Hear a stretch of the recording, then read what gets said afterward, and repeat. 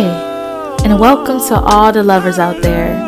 This is the How to Love a Human podcast, moderated by Dr. Candace Nicole Hargons. Follow and come chat it up some more with us on Facebook and Instagram at Dr. Candace Nicole, and on our website, drcandacenicole.com. You will find those links in our description box.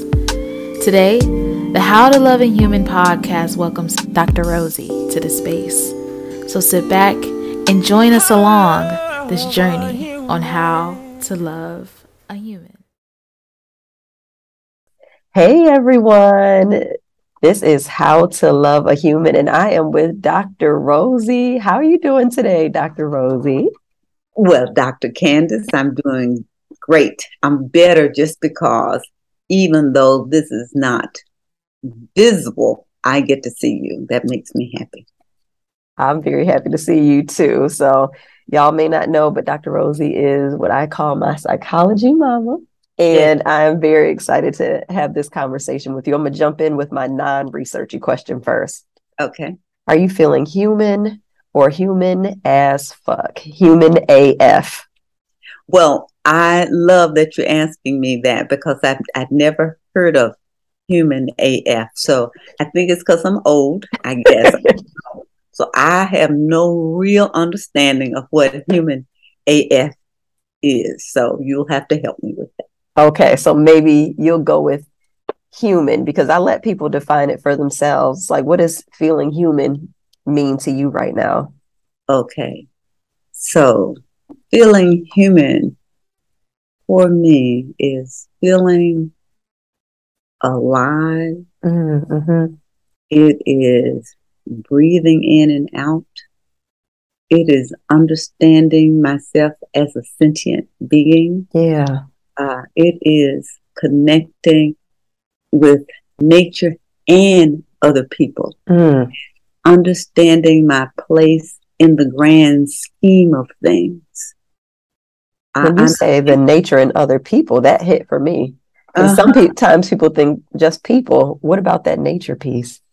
Oh, no. I think it may come from my work with working on the apology, the American Psychological Association apology to indigenous people. And as I began to understand their notions of what is alive, I think I've begun to notice more of everything around me alive and the interdependence of everything. And I think that's what it is, that I am a part. I am a part of the leaves. I'm a part of apples. So the whole thing, I think that, but my consciousness of being alive, I think is the thing that makes me so human. I love that, recognizing that it's all connected. And as, I don't know if this is the case for you, but it was for me, as I grew older, I became less connected to the earth and less connected to the environment. I know my grandmother used to garden and do peas, and she was always doing something that reminded her that we're connected to the earth. I eat a lot of processed food and all of that. So it's so easy to forget. I think it is too. And I am not a gardener. I am in the garden club in my neighborhood, but I tell people I don't even really water the plants in the house. My husband does that. Me too. But I appreciate his doing that. And so I don't know whether it was a disconnection, because even when I was a young girl, very young, my family, first place we lived on a plantation. I did not know that. Yes. I was born in Mississippi, and my folk were sharecroppers. But when we moved to Memphis, there was still some going to the field stuff. So I actually chopped cotton and picked cotton. But I didn't feel connected. I did not feel connected. I felt like I was doing hard work. In fact, I was no good at it, and it didn't last long. So I didn't feel that kind of connection. I think that the understanding of how I'm connected really and truly just began. I do not think that I thought that I should abuse the earth. I knew that we were reliant on the earth. but I think I felt apart from it. So I think I'm just now understanding how we're so interconnected. What does the interconnectedness mean to you now that you understand it? And actually, I did know that there was a part of me that wanted to just be buried, not embalmed and all that stuff, so that animals and insects and all those things could feed off me and help nourish. I knew that I'd like the idea of my helping a tree to grow. I knew that. I think what it is the interconnectedness is happened for me when I realized that all of those things are alive. That does not mean that if a roach is in my house that I won't kill it. But I won't kill it if it's outside. Right. But I think that I don't think that it was so clear to me that there is a wholeness about the entire living process, and I'm just one part of it. I think that just, I don't know, cognitively became clear to me, and really within the last year. Wow. Well, that kind of connects to the next question. What are your most salient identities? Other than being human. Okay. So I would say being a woman, being Black. I'm that new word that I learned a few years ago, cisgender. I'm that. I am a sibling. My family members, and I'm a daughter, but my parents are deceased, so I feel more the identity as the matriarch in our family. Oh, are you the oldest living sibling? I am. Wow, I didn't know that. I am. I'm the matriarch. Yes, yes. It's a fascinating kind of thing that I had 2 older brothers and 2 older sisters, and now all 4 of them are deceased. Right. So. I remember you had older siblings, but I didn't know that they were all deceased. Yeah, they are. And so now I am the matriarch of the family. What does that mean for you? I feel so responsible. It's responsible. Yeah, I do. I feel. Whew. That was a deep sigh. Yeah. I'm a partner. My husband is just so wonderful and such a great partner. And I love being a support system to him. I adore my friends. I really do. So I'm a friend. I am a mentor, a professor, a professional in the world of psychology. Oh, gosh. Candace, I hadn't thought about all these identities. Yeah. I don't even know if that's all of them. It's not, but there's so many. Mother.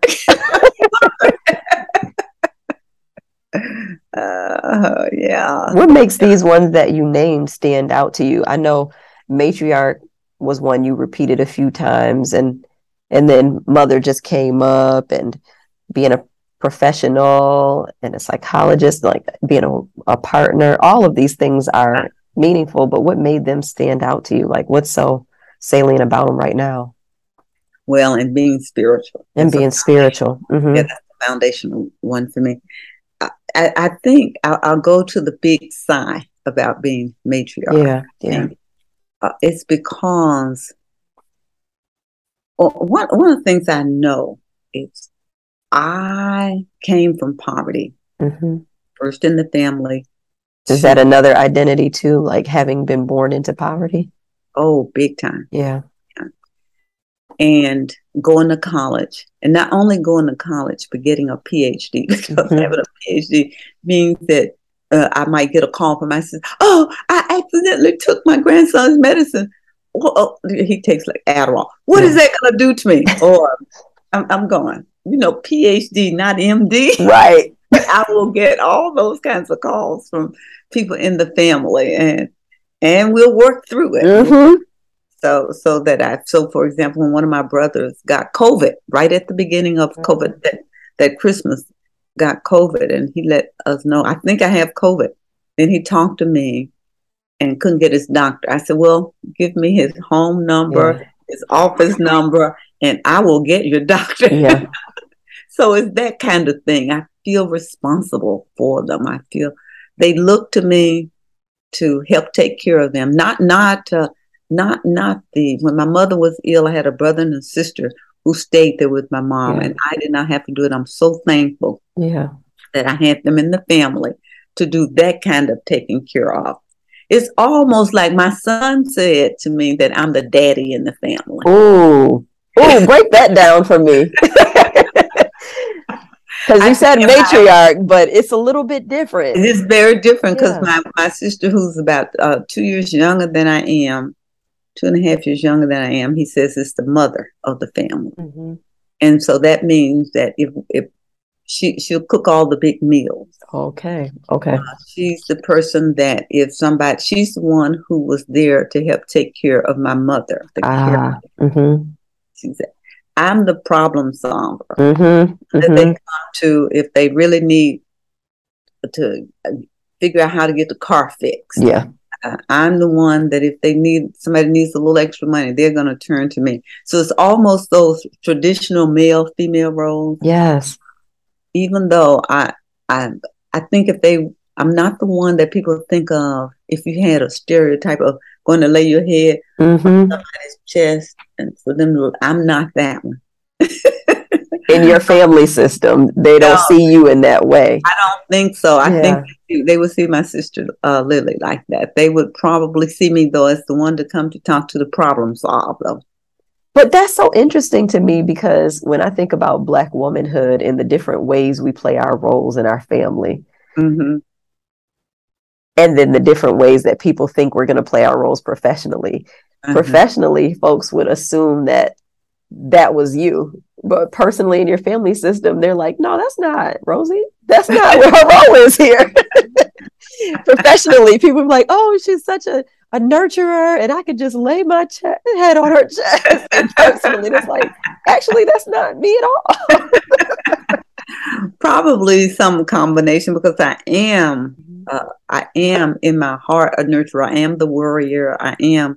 And I do believe in the work environment anywhere that my job is to create an environment so that people function at their best. Yes. And so I think that trying to make sure that people feel heard and people feel respected, people know that I feel joy when I'm around them, that kind of thing. I think that is important, but I don't think even then though folks will think they could come lay their head on my chest though. I don't think so. I think that is so there may be a third thing that we have that's warm and nurturing that is still not like the mama. Yes. It's not like the mama or the mammy, but it's a presence that from my vantage point anyway, it's a presence that can change the temperature in a room.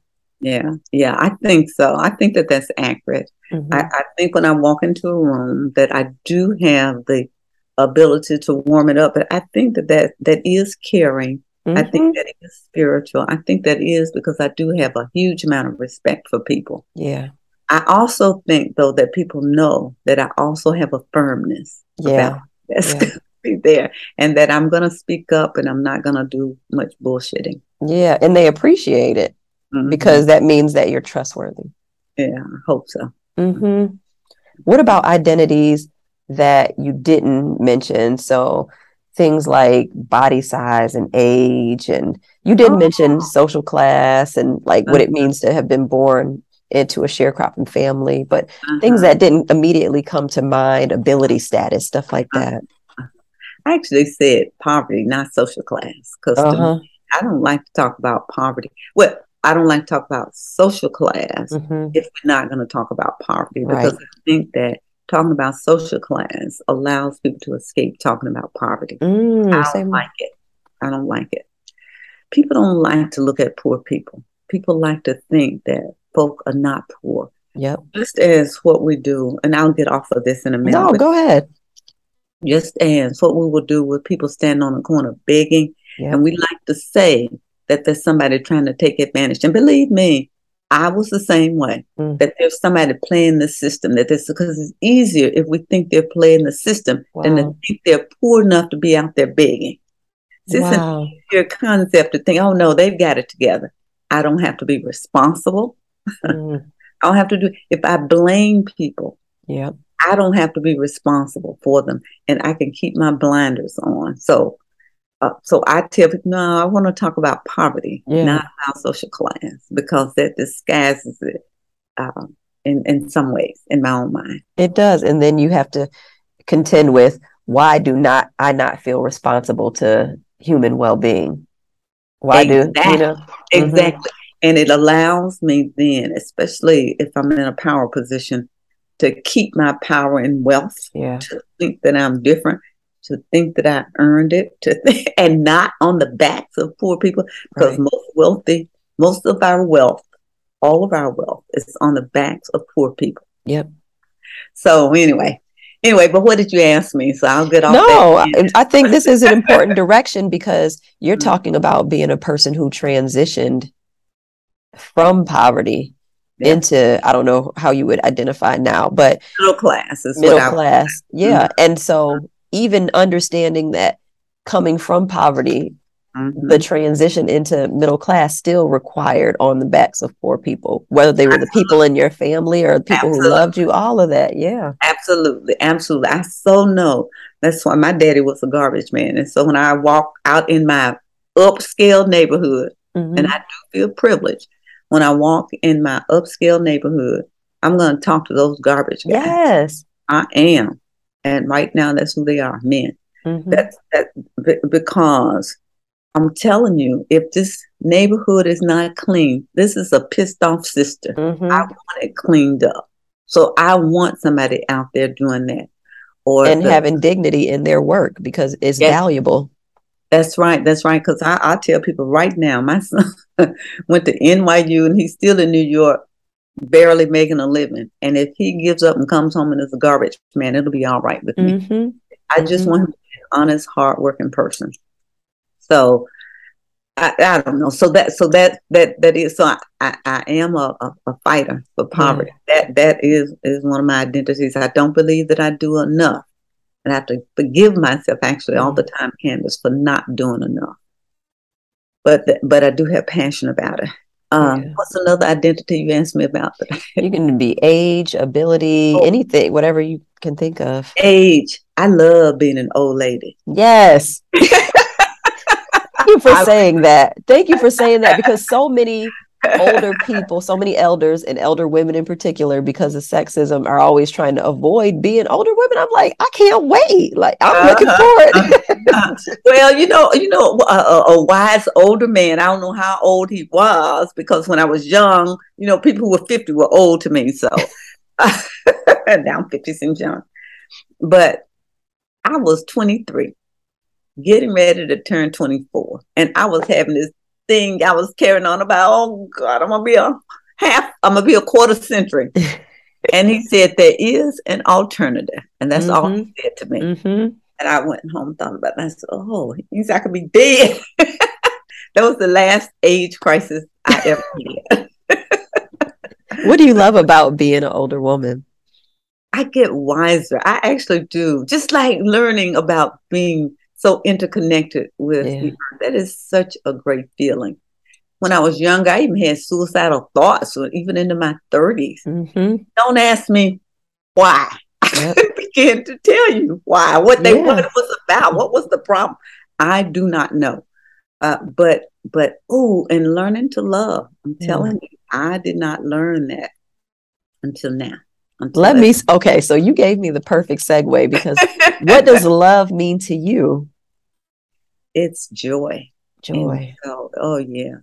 And it is appreciation. And now I'm talking about the love with my husband. Okay, joy and appreciation. Oh my goodness gracious, knowing that he's such a wonderful man, having my physical reaction to him. I mean, I would do that kind of stuff that women do, but or people do. I don't know, but that kind of looking at him and just being glad he's alive, looking at him and seeing his beauty. Looking at him and appreciating him as a human person looking at him and admiring him. Yeah. And so it's about him. I love that it's about him. Yeah. And not about me, and being so thankful that now the part that's about me is being really thankful that he's in my life and that I get to live with and share life with this human being. I just love it. I spent so many years being walled off, protecting myself because From of what? fear of hurt. Fear of hurt, yeah. Yeah. I grew up in a family where my daddy was abusive and my mom would leave and I felt left. When you're a child, it's all about you. And I remember the day sitting on, and I've told this story in other places and will continue to tell it, sitting on the top of these 3 steps that led to the house. I remember the day I sat there, and I was no more than 10, deciding that I was never going to love anybody enough to be that hurt when they left me. And then I forgot about it. I put it on a shelf and forgot about it when I was a teenager and girls were carrying on and hearing songs. And I had no idea what was going on with them. I was just saying, I'll be glad when I get to that stage. And then I was married and walking down the street. My best girlfriend at the time in Ohio had moved to Mississippi. I'm walking down the street feeling some kind of way. Yeah. Yeah. What's wrong with me? And I realized that I missed her. Oh. First time I had ever missed anybody. Not your ex-husband, nothing. It was your friend. Oh, no, not my ex-husband, nobody. Not even my old good friends, because I didn't allow it. And then, but so it's taken me over time to come to understand that kind of love. That doesn't mean that I didn't care, like, it hurt my heart if something happened to somebody. It would, I cared about my family, all of those things, but that joy love, that's what I have lived to experience long enough. What was the thing that shifted for you that made the joy love possible? Okay. Tough question. I don't know. Maybe, I don't know, actually. I really don't. I know that, woo, Lordy, what made a difference? It may be, I'm sure it's built. It's a lot of things that have built up because my husband, I always liked him. And I tell you, that's why I married him, because the longer I knew him, the better I liked him. And that's true to this day. Yeah. It may be this kind of joy I experienced actually in the last few months. And it may be when last year I started having physical problems. I'm a walker. I walk anywhere between 3 and 5 miles a day. Then I have osteoarthritis, but I got a bone spur in my hip, excruciating pain. I never felt anything like it. And it sidelined me. Yeah. I couldn't walk. I tried to find a therapist. I couldn't find a therapist through my insurance because I was going to use any other time I've done therapy. I just paid. But I was going to find somebody and do telehealth and that kind of stuff. Well, in my plan, first, I couldn't find a psychologist. Let me see if I can find a psychologist. No psychologists, no people of color. Finally, when we opened it up anywhere in the United States, I finally found somebody in Minnesota that I knew. Minnesota. And so then I said, okay, maybe I'll go with this guy. It was a guy in Knoxville. And so I sent a request, never heard back. So I started sitting in my chair and I also start to write. I'm not 100% sure that the writing corresponds with this, but it's in my life, I divided into chapter 1, chapter 2, and chapter 3. That I'm going to sit and write for a few minutes every day and be spiritual and thankful. So sitting in that chair, looking out, I think it was just allowing an openness. But even as I tell you that doesn't feel like the whole truth. It's just a part of it. Yeah. So I don't know. So my guess is that it's been part spiritual and part just starting to be more thankful for my partner. I think it's just being thankful for John. I think is a part of it. taken time to initiate even touching him more. Yeah.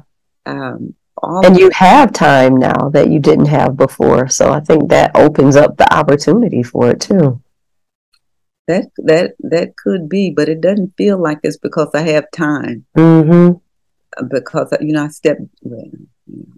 stepped down as a vice president in 2016, but then APA happened. So right, you may be right.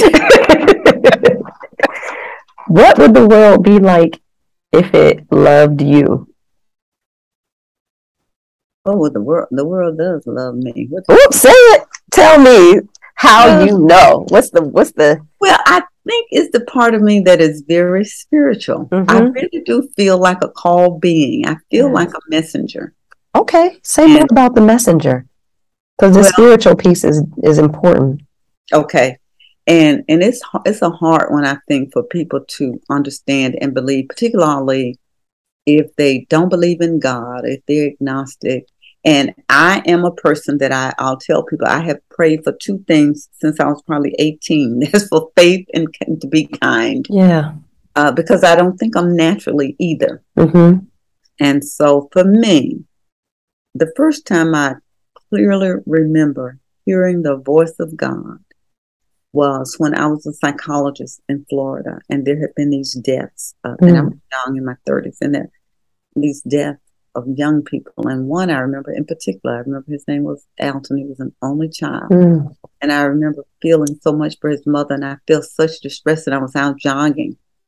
And the voice said, I felt alone. I felt hopeless, helpless, not suicidal, but just helpless, And I'm jogging, and the voice says, go home and read Matthew chapter 28, verse 20. Wow. It will say, lo, I am with you always, even unto the end of the world. Now, I was not a Bible scholar. Yeah.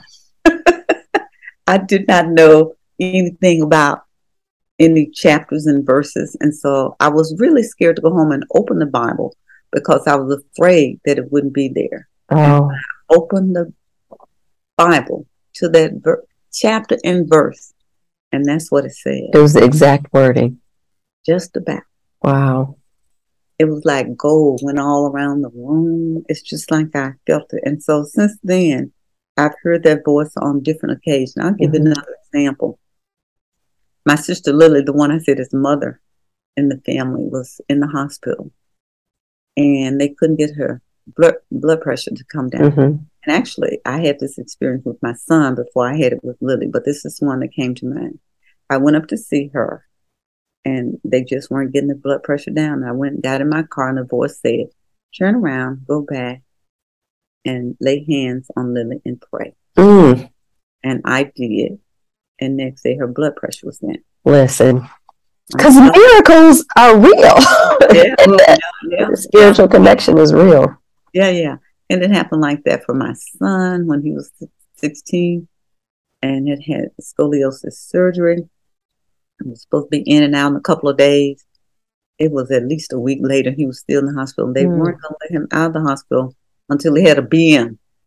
And so I was distressed, and I went outside his room, and I was out there praying. And that voice said, go lay hands all over his body and pray for him. So this instruction was to lay it from head to toe.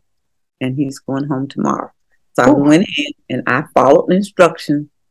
And the next day when I came in, my son says, Mom, look in the bathroom. He had saved his poop for me.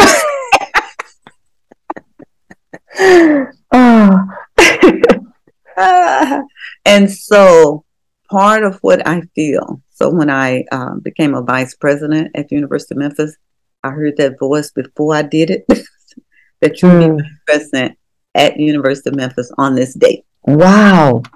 And then when it was time for me to stop, the voice said, your work here is done. I kept saying, maybe that voice really means next year. So you tried to tell the voice differently. I did. Because you didn't want to be done. I loved my job. And the longer I stayed, the more miserable I became. Until I finally stopped.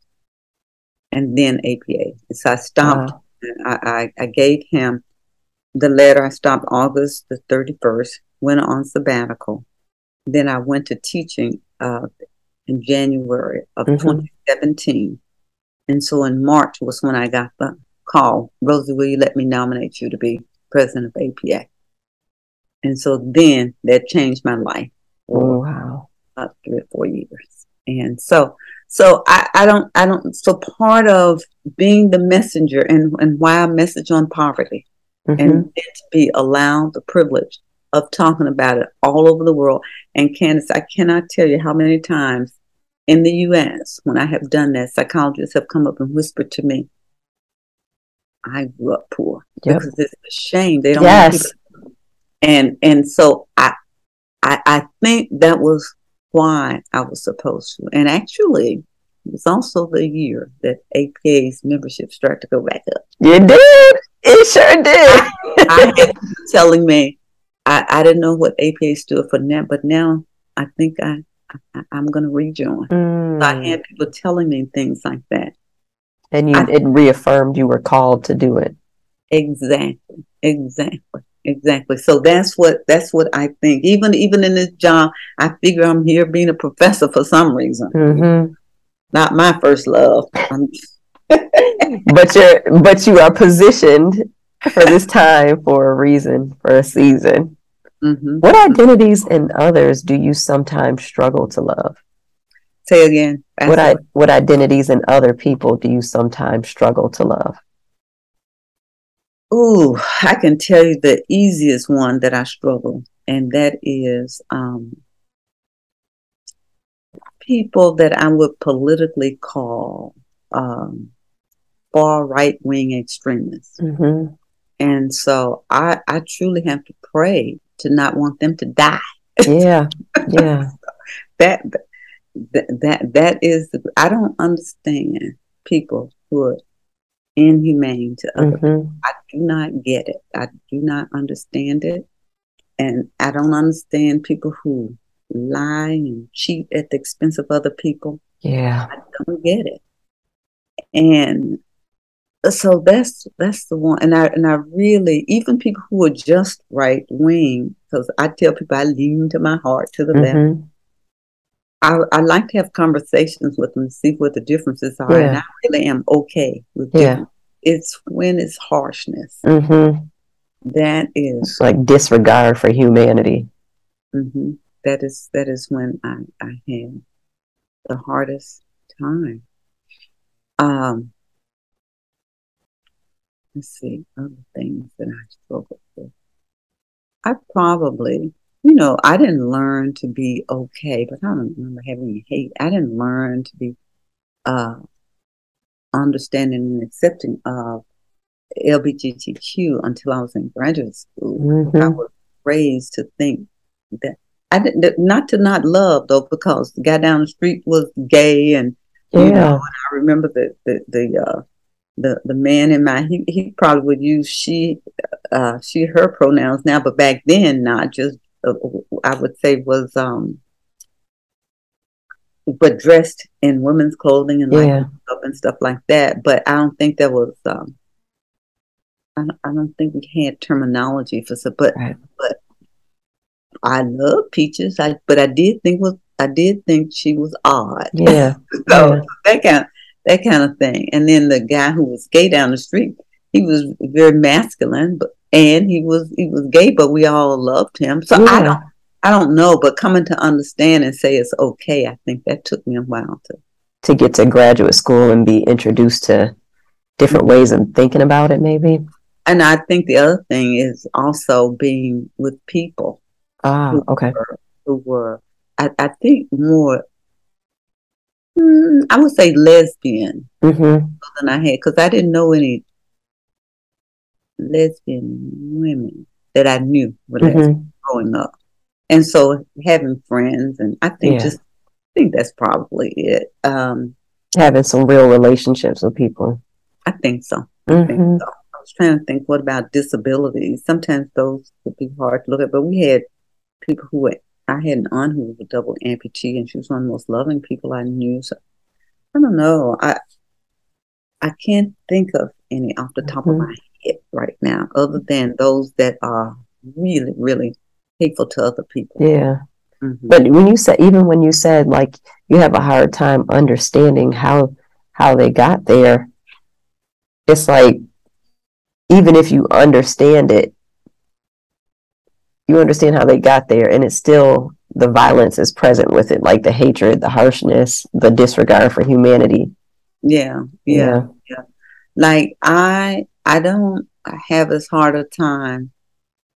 Although if it was somebody who shot my own child, I probably want to kill them. Mm-hmm. But I don't even have as hard of a time with some of those youngsters who are shooting up other people as I do with a right wing person trying like to extremists.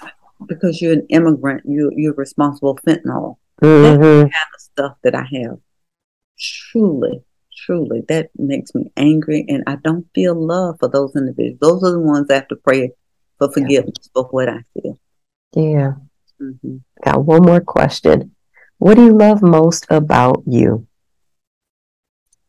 Oh, okay. I love my sense of humor. I'm not naturally a comedian, but something comes over me sometimes, and this stuff will just pop out, and I like that. Love most about me. I like the way I look, but I don't know if I love it. I like it though that I'm natural. I like that I've never permed my hair. Yeah, I like that.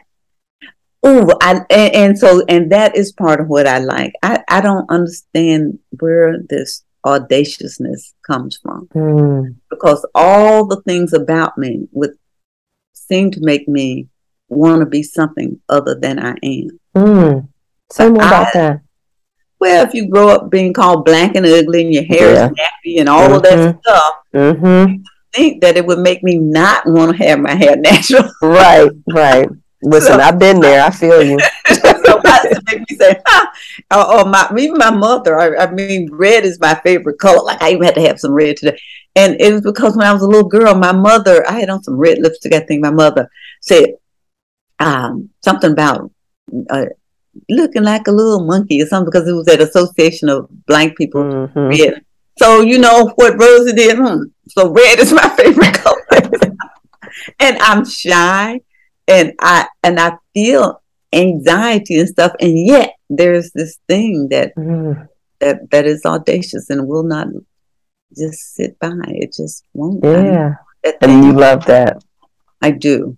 The other thing is that I love being myself, and I love understanding that I have a lot of flaws. I like that. I do. Where do you think, if you could pinpoint the audacity, where do you think it came from?